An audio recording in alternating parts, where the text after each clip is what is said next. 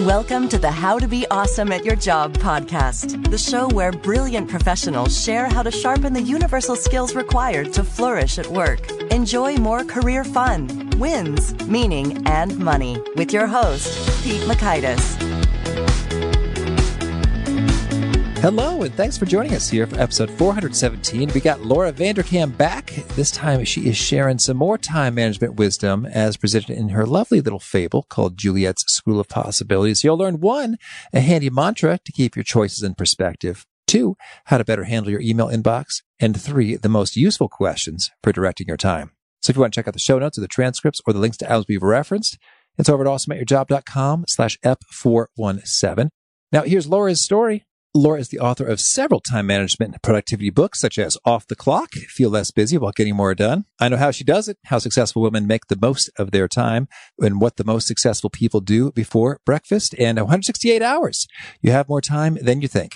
Laura's work has appeared in publications including the New York Times, Wall Street Journal, USA Today, City Journal, Fortune, and Fast Company. She's appeared on numerous television programs, radio segments, and has spoken about time and productivity to audiences of all sizes. Her TED Talk, How to Gain Control of Your Free Time, has been viewed more than 5 million times. She is also the co-host with Sarah Hart Unger of the podcast entitled Best of Both Worlds, and a new one called Before Breakfast. So thanks to Laura for spending some time with us, and thanks to our sponsors. Check them out. One sponsor to check out is LinkedIn Jobs. Did you know that you can post a job for free at linkedin.com/beawesome? And with a fresh year, perhaps you're like many small business owners looking for some fresh insight and talent to make 2024 extra amazing. Well, LinkedIn Jobs has created tremendous tools to help you find the right professionals for your team faster and free. I love how they make it so easy with their promotion and selection tools. LinkedIn isn't just another job board. No. LinkedIn has a vast network of more than 1 billion professionals, which makes it the best place to hire. Here's some fun facts. 86% of small businesses get a qualified candidate within 24 hours, and small businesses rate LinkedIn Jobs number 1 in delivering quality hires versus leading competitors. You can post your job for free at linkedin.com/beawesome. That's linkedin.com/BEAWESOME, as in you are being awesome, be awesome, to post your job for free. Terms and conditions do apply. Here is Laura. Laura, welcome back to the How to Be Awesome at Your Job podcast. Thanks for having me back. Oh, well, I'm excited to discuss your fable. And but first, I want to hear about the story behind the story. Did you really write it in 1 month for National Novel Writing Month? Well, I did. 1 month. That's quick and impressive. Well, it's not that long a book. I mean, you could read it certainly in about 2 hours. So it isn't that lengthy in terms of word count. But the truth is, it took a lot longer than that to come up with the idea. I had written stuff for National Novel Writing Month, which is when people try to write a 50,000-word novel in the month of November. It's November. It's a whole social media thing. Yeah, Where others are growing mustaches, you're writing a novel. Others are growing mustaches. Other people are writing novels. Like thousands of people try this every year. And it's great because it's not going to be a good novel at the end of November, but it's going to exist. And you can definitely take something that exists and turn it into something better. That's often much easier to sort of work into your normal life than turning nothing into something. So that challenge can really get people going. It's somewhat like Whole30. People can do anything for 30 days, right? And so it's like, well, I only have to go crazy on the writing for 30 days. So I'm a big fan of National Novel Writing Month. But yeah, no, that's when I cranked it out, November 2017, then spent about a year editing it. Oh, okay. Well, I was going to say, as I read it, it sure seemed like it took more than a month to create. So The rough draft existed in a month. Everything else took quite a bit of time. That's cool. Well, and so you've written numerous nonfiction books, and we've talked about one on a previous occasion. So check that out. It was a fun one.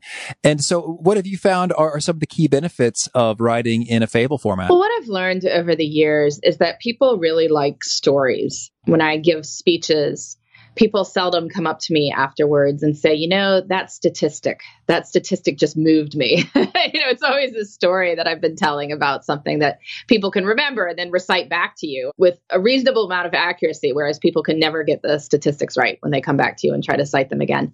So, I learned that people like stories. That's how we remember information. And certainly if you look at some of the most popular business books of all time, they're things like The 1 Minute Manager or the Go Giver series, books like that tell a story. And so I thought I'd give it a whirl. My publisher on all my other time management books said that they were looking to commission a few fables, and so asked me if I was interested, and I was. So Juliet School of Possibilities is the result.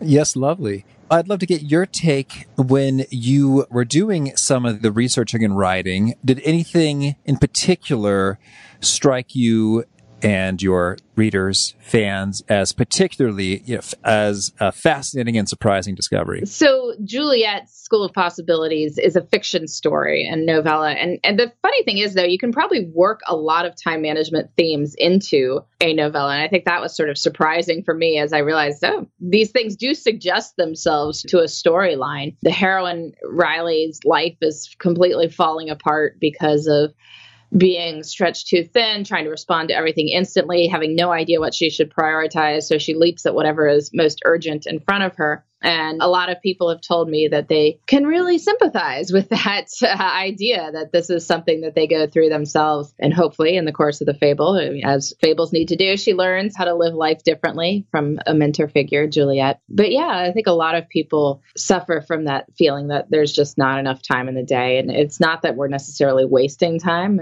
Certainly there's a lot of wasted time in life, but people aren't like watching 8 hours of TV a day. They're trying to do the stuff they're supposed to do. But there's no other way they can do all of it. And so the question is, when you can't do all of it, what do you do? Oh, yeah. Well, so we're going to dig into that. But first, I've got to address what just made me chuckle the most is, so Riley, our heroine, is working for a firm called MB and Company, which is a strategy consulting firm. And the top 3 strategy consulting firms are named McKinsey and Company, Bain and Company, and the Boston Consulting Group. And they're often referred to as MBB as a category. So it's pretty clear that you were alluding to one of these 3 and the lifestyle. Tell me a little bit why you chose this as the backdrop here. Yeah, well, through my own personal life, I have a bit more involvement with perhaps one of those consulting firms.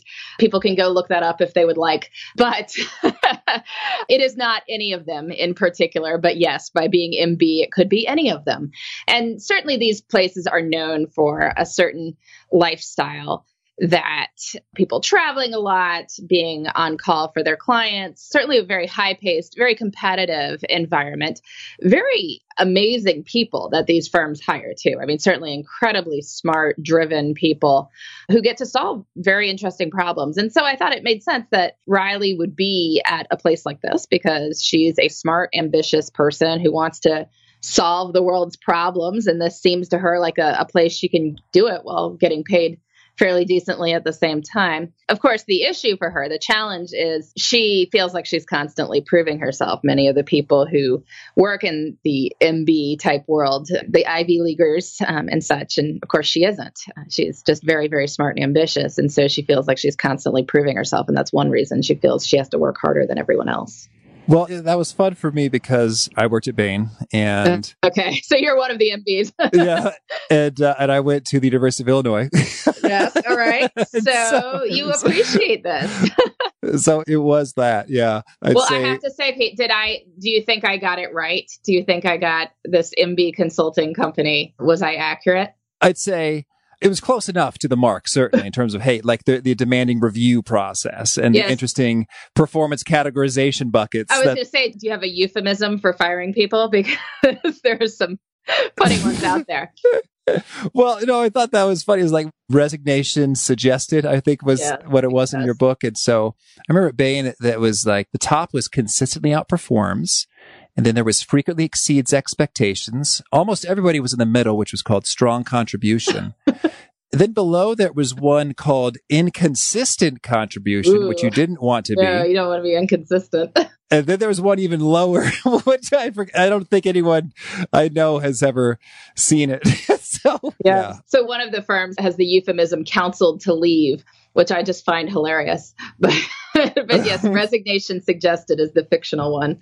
So yes. Anyway, so it was a fun read and it was quick and it was inspiring. And so, but you tell me, if you would like for readers to take away one thing, what would it be? Well, Riley learns that you do have a lot of choice over how you spend your time. It may not appear that way when there's all this stuff coming at you, but the choice to do anything is a choice not to do something else. And so, in fact, you are always choosing. So the question is, which choices are you going to make? And she is empowered, perhaps by the end of the fable, to make choices that are in line with her long-term goals, both professionally and personally. And so I hope people will think about this. There's a phrase in the book that expectations are infinite, time is finite.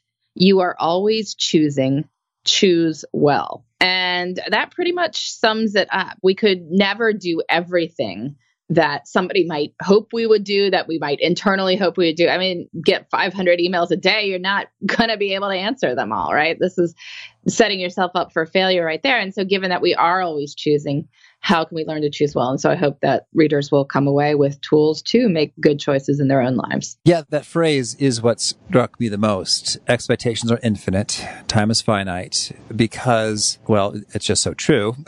It's very liberating for me as I reflect on it, in that indeed the expectations are infinite. And so it's basically just a fool's errand to try to meet them all. You're asking for trouble if you do that. And I don't remember who had the quote. It might have been a comedian or someone who said, I don't know the secret to happiness, but the key to unhappiness is trying to live up to everyone else's expectations. Who said that? It was good. I don't know, but it's a good quote. Yeah, I like it. I should know it because it's so good. I mean, that was just connecting to resonating, because you can think right now. So we got 2 kids under 2 years old right now in the house. Our home is way less tidy than it's been historically. Go figure. I was just chatting with my wife about this. And she was like, I don't even know how people can do it all. And she's like, I don't think they actually do. Yeah. It's like they've got helpers, or they just accept, all right, this is the squalor we're going to be in for a little while. It is a squall, and 2 under 2 will definitely do that for you. And a lot of things get deprioritized during that time. That we have to learn to be okay with that. I think where people get into trouble is when they decide that they're still going to have the pristine house. For some reason, that should be a priority, because if it is going to be a priority, then absolutely nothing else will ever happen, because you will be constantly picking up after the small children who are destroying it. So you might be happier to decide that it just isn't a priority for now. And when the children are 12 or something, maybe you can have a nice house again. But for now, not so much. And that's great. We have to choose what matters to us in any given moment. Certainly. Well, and could you share, what are some of the other top productivity and time management implications from the book? Well, I certainly hope that I may steer a few people away from attempting to maintain inbox zero, because it's funny. A lot of people assume that I must always have an empty inbox because I write about time management in people's minds. Therefore, you must always have an empty inbox. It's not true at all. I mean, I have hundreds of unread messages. I don't archive anything or delete much. So there's thousands of things in there. I just don't really care. In my mind, email is a tool to do your job. It is not your actual job itself. So if I am answering something, great. If I'm not, I'm not. And that's fine. I generally would prefer to focus on the projects I have chosen to do and then let email fit in around the edges of that.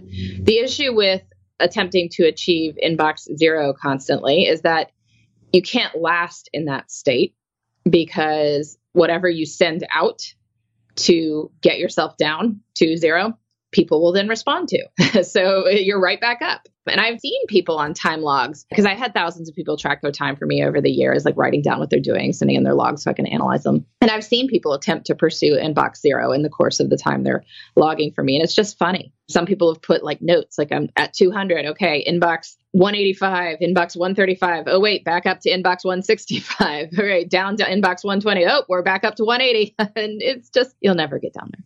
Right. And I loved your quote from Wise Juliet in the book. She said something like, I have 24,000 unread emails, and I know they're all unimportant because my assistant has told me that they're not important. Which is a much more efficient way, really. Yeah. I mean, would it have been a wise use of Juliet's time to read through those 24,000 emails? Well, probably not, especially since she has someone whose job is to support her professionally. But that's one of the things that Riley, the woman whose life is falling apart before she meets Juliet, hasn't seemed to get her head around. And I think a lot of us, have this issue too. I mean, I don't have a dedicated assistant, so it's not something that's really an issue for me in this case, but she has an assistant, and yet she doesn't really use her, because in her mind, she still needs to do everything. Like, somebody sends you an email, you must be the one reading it and responding within the first 10 seconds. But of course, if you're doing that, you can't do anything else.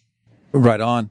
Well, so you say you tackle email around the edges. So does that mean that nowhere in your calendar is there a dedicated processing, buffering email time? It just sort of happens when it happens? No, I mean, I would say there is, but I try to have it be later in the day. Yeah. So this is the key thing, that I try not to go through and process all my email in the morning, because that is when I'm most productive, most able to crank out creative stuff. These few weeks, I've been focusing on book launches. There's been a lot more back and forth with people than there would be normally. So some of this has not entirely been happening in the past 2 weeks. And it's funny, I feel a little cranky about it, actually. But I try to have most of my email processing and triaging, as I call it, later in the day. So, around like 3:30, I'm not doing all that much. It's really hard for me to be cranking something out at 3:30 in the afternoon. So that's a really good time to sort of go through the email, delete the stuff I'm not going to respond. If I see something that I want to put some thought into, I'll make a note and put it on the to-do list for the next day or two to go through and have a thoughtful response to that. And everything else I either deal with or I don't, but I try not to spend too much time on it. Well, so not to make it all about you and your day and your processes, but yeah, let's go there for a little while. So 3:30 is kind of a lower energy time, fine for emails. And then when are you done with the work for the day? It depends. I have a couple of children who get off the bus between 4:15. I often am doing car runs to various activities, but I will come back to my work later. Certainly, if there's something I've decided to respond to later, I might do that. I might do a project at night while the big kids are reading in their rooms and the little kids are asleep. So sometimes I do work between 9 and 10 p.m., which is a strategy that I've found a lot of working parents. I don't know if you've stumbled upon this one yet with your 2 under 2, but I mean, the issue a lot of parents face is you're trying to work sort of normal hours and your kids go to bed relatively early. You then won't see them very much. Yeah. But if you leave the office at a fairly early time, go home, hang out with your kids, and then do those hours that you would have done at the office at night after they go to bed, then you're trading off work time for TV time as opposed to work time for family time. And that's a choice a lot more people are willing to make. I hear you. Well, we're talking about 9 to 10 p.m. work and TV. Now I'm thinking about blue light. I'm thinking about sleep quality. I'm thinking about melatonin. Any pro tips there? Yeah. Well, I definitely think you should end it before too late. And so working what I call the split shift, where some of your work is done at night after the kids go to bed, requires being careful about it. You need to make a to-do list for the time that you're going to work. Like people are like, oh yeah, I'm going to get through my 1,000 email backlog after the kids go to bed. No, you are not. Just what are the 3 things that do need to happen before you start work tomorrow? All right, let's do those things. Or what would help set you up for a good morning tomorrow? And then you can, triage again at lunch the next day to figure out what you need to do. But those things that have to happen are the things that you have identified as being important. Those are the things you should do. And then you should set an end time. So maybe in past life, you would have left the office at 6:30 and now you're committed to leaving at 5. So you should probably only aim to do an hour to an hour and a half in the split shift. Like don't suddenly be the person who's going to be doing 3 hours at night, because that wasn't what you were doing before. Like you don't need to add hours to it. Mm-hmm. But I try to be off at least 30, 40 minutes before I'd like to go to bed so I can have some time to relax, to read, to talk with my husband, all that stuff. Lovely. Okay, well, I want to talk a little bit about some of the nice question prompts you've got at the end of the book. Tell me, in your experience working with clients, what have you found to be some of the most useful prompts that really get people thinking and prioritizing and coming to insight, clarity, revelation, like, aha, yes, I should do this or stop doing that? Well, one of my favorite things to ask groups is what they'd like to spend more time doing. And it's funny because, I have people make a list on their own. And then afterwards I ask, okay, who put exercising down? And it's like every hand in the room goes up. Just, I've never seen that before. Imagine that. People want to spend more time exercising. But sort of nudge people to make a longer list of the things they want to spend more time doing, both personally and professionally. You get some interesting answers and people have good conversations with each other about it. We can usually think of lots of things on the personal front between exercising or reading or spending more time with family or doing certain hobbies. Those are all things that people want to spend more time doing, volunteering. But there actually are professional things that people want to spend more time doing too, even if we don't necessarily want to spend more time at work. So people want to mentor younger colleagues. They want to spend more time doing strategic thinking, maybe doing things that would establish them as a thought leader, giving speeches or writing papers or otherwise doing that. Reading for work, all those great studies or papers that do come out. It's hard to stay on top of that when you feel like you're constantly responding to emails. So those are things people want to spend more time on too, or actually developing employees. And so really nudging people to think through those things too.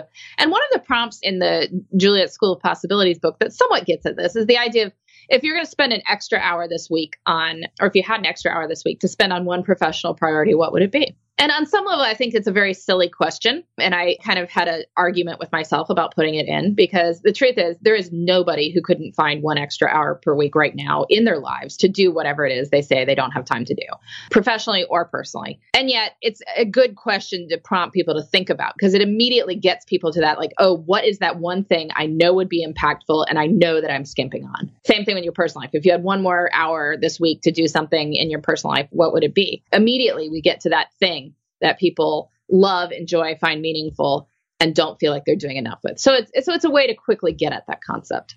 Well, yeah, I found that it's something about making it small and bite-sized and approachable with 1 hour somehow made it easier to answer. Yeah. Because it was... I could ask you what you'd do if you went off in the cabin in the woods for 3 months, but you don't know. Like, right, you have no idea what you do. I mean, maybe you do, but most people, I have no idea. I'd probably watch TV. Does my cabin have cable? I don't know. Whereas that 1 hour is much more manageable. Certainly, it makes it all the more clear in terms of, okay, that's what I want to go do. That's what I want to not do. And so I'd like to hear what then, once you've identified the activity you'd like to do some more of or some less of, tends to be the very next step for people to making that come to life. Yeah, well, then you need to figure out how you can find space for this in the life that you currently have. And I really do believe that anyone can find the space. I know people are busy. They have lots of commitments, but I always talk through this story of the lady who kept a time log for me. And in the course of her time log week, her water heater broke, which created this massive flood in her basement. And magically enough, she found the time to deal with it. And so it's the same thing. Like, if you treated this priority for you as the equivalent of having water all over your basement, you would probably find the time for it. For most people, mornings are good. This tends to be time that the emergencies have yet to arise. Although I would also challenge people that you create the sense of emergency by plugging into things like your inbox. So maybe you could show up at work and just do whatever the priority is for an hour and then go into your inbox. It might be a weekend morning if it's something that's personally important to you. People say, I want to work on creative writing and I just want to find 1 hour in my week to do it. And I'm sure you can. Get up a little bit early on the weekend. Or even if you have 2 young kids, as you do, hopefully they nap at some point. Maybe you can use nap time not for chores, but for doing some creative, adult, fulfilling thing, or after they go to bed at night, or maybe trading off with a spouse, that each of you gets 2 hours on Sunday afternoon to do your thing and you trade off. And then you're each getting a chance to have that extra hour in your life. So it doesn't have to be too complicated. Well, Laura, tell me anything else you want to make sure to mention before we shift gears and hear about some of your favorite things. Yeah, well, I hope listeners might check out this fable. I know it's a little bit different. I was worried about this, of asking my readers who I know love just productivity tips, straightforward productivity tips, to give it a chance. But as I said, people really do like stories, and it's so much easier to remember lessons when they come in the form of a story. And I've certainly found that as I read things. And so sometimes it's things we know, but it's good to be reminded of them. All right. Thank you. Well, now could you share with us a favorite quote, something you find inspiring? I wrote this choose well quote in my book, and I actually got those words, choose well, engraved on a bracelet that I wear. Juliet wears a bracelet that says choose well. And so, well, if it's good enough for her, maybe it's good enough for me. So I'm walking around with a bracelet saying choose well. It's reminding me in any given moment that I do have a choice of how I spend my time, and I should think about it. And how about a favorite study, experiment, or bit of research? So writing nonfiction books, I've come across all sorts of fascinating studies. My favorite are always the ones where the researchers clearly have a sense of humor. So I read about one not long ago where how people react when they feel rushed and late. And these researchers actually set up seminary students to go deliver a sermon on the Good Samaritan, who is in the Bible because he stopped to help a wounded man. They then told some of these seminary students that they were late to deliver their talks. And those seminary students were actually highly likely to rush right past an injured man lying on the ground because they were late to deliver their talks. So, well, that's pretty funny. It doesn't say good things about human nature, but it's humorous. Well, and I think, well, call me an optimist, but I've reflected on that study at length. And my hopeful spin on the matter is that if we are being selfish jerks, it's not because we are full of malice or spite or selfish or just like sheer self-absorption, but rather we just feel kind of busy. Yeah. Well. And so if we can solve that problem, well, then we can make the world a better place. Laura, are you inspired by my vision? Well, then we need to tell ourselves I have all the time in the world, right? So I could deal with this. Yeah, no, well, the banality of evil. So people seldom set out to do horrible things. It's just sort of one small choice leads to another. So that's right. So chill out and everyone will be better off. And how about a favorite book? I probably said this last time I was on, but I'm still a big fan of Virginia Woolf's To the Lighthouse. I reread that once a year. It's just a very evocative prose and packed so much into just 200 pages. And so anyone who wants to write a lot in a quick book would do well to read that. And a favorite tool? So I've really been reflecting on the wonders of Uber of late. Just in years past, when I started giving speeches, it was always just a hassle to go anywhere other than your hotel and the airport. If you were in a town that wasn't like New York or Chicago, there's no taxis in most smaller towns. And now you can get everywhere. Like you can go try a restaurant just because, it's not this huge, horrible thing attempting to get back. And a favorite habit? Favorite habit. Well, I've recently started putting some strength training into my life. I kept saying I wanted to do it. It was probably one of those things I would have said I would have done if I had more time, which again, I know is a ridiculous question because I do have plenty of time. I just wasn't doing it. But what I realized is that I needed a good cue in my day that now was the time to do this. And so the way my mornings are currently structured, some days I bring my middle schooler to school and then I come back and I have about 10, 15 minutes before I need to get the middle kids out to the bus stop. And so that's my time. I had been just like deleting emails and feeling like, oh, well, I can't use this time. It's too small. Or maybe I could read, but I feel like I should be working. And now I'm like, I just go into my office and throw around a kettlebell and do some resistance bands, do some plank poses. And I've done it by the time it's time to get the kids out to the bus. Awesome. And how about a favorite nugget, something you share that really seems to connect and resonate with folks? Yeah, so I use that phrase, I have all the time in the world, that we need to be telling ourselves. And that's one that's in the book that Juliet says several times, I have all the time in the world. And I've been thinking about it. It is such a good mindset to have. It isn't actually true. I mean, everyone's time is limited and we have many things that are on our plates that we need to do, various obligations we've taken on at various points. But we're so much better off believing that we have all the time in the world, because whenever you have a thesis, you look for evidence to support it. And, somebody who feels like they have all the time in the world isn't going to race past the injured person, right? Somebody who has all the time in the world is actually going to have a conversation with an employee who's come to you to talk about something very important. Somebody who has all the time in the world is going to sit at the breakfast table for 5 minutes longer when a kid really wants to talk. Whereas somebody who doesn't have all the time in the world might rush off and they would really miss out. So better to have that phrase in your mind rather than saying, I'm so busy, I have no time for anything. Because if that's your story, then you certainly look for evidence to support it. Well, so I like that a lot. And it sure feels better having that in my brain than the opposite. Could you share some of the most compelling evidence that makes that kind of true? For example, I could think that I have all the time in the world because the amount of time required to do a given task is highly compressible. Like you could do a task in 20 hours or 1 hour, and you could outsource, automate, etc. that thing. So in that sense, time can fold and become, I'm feeling like the Matrix right now.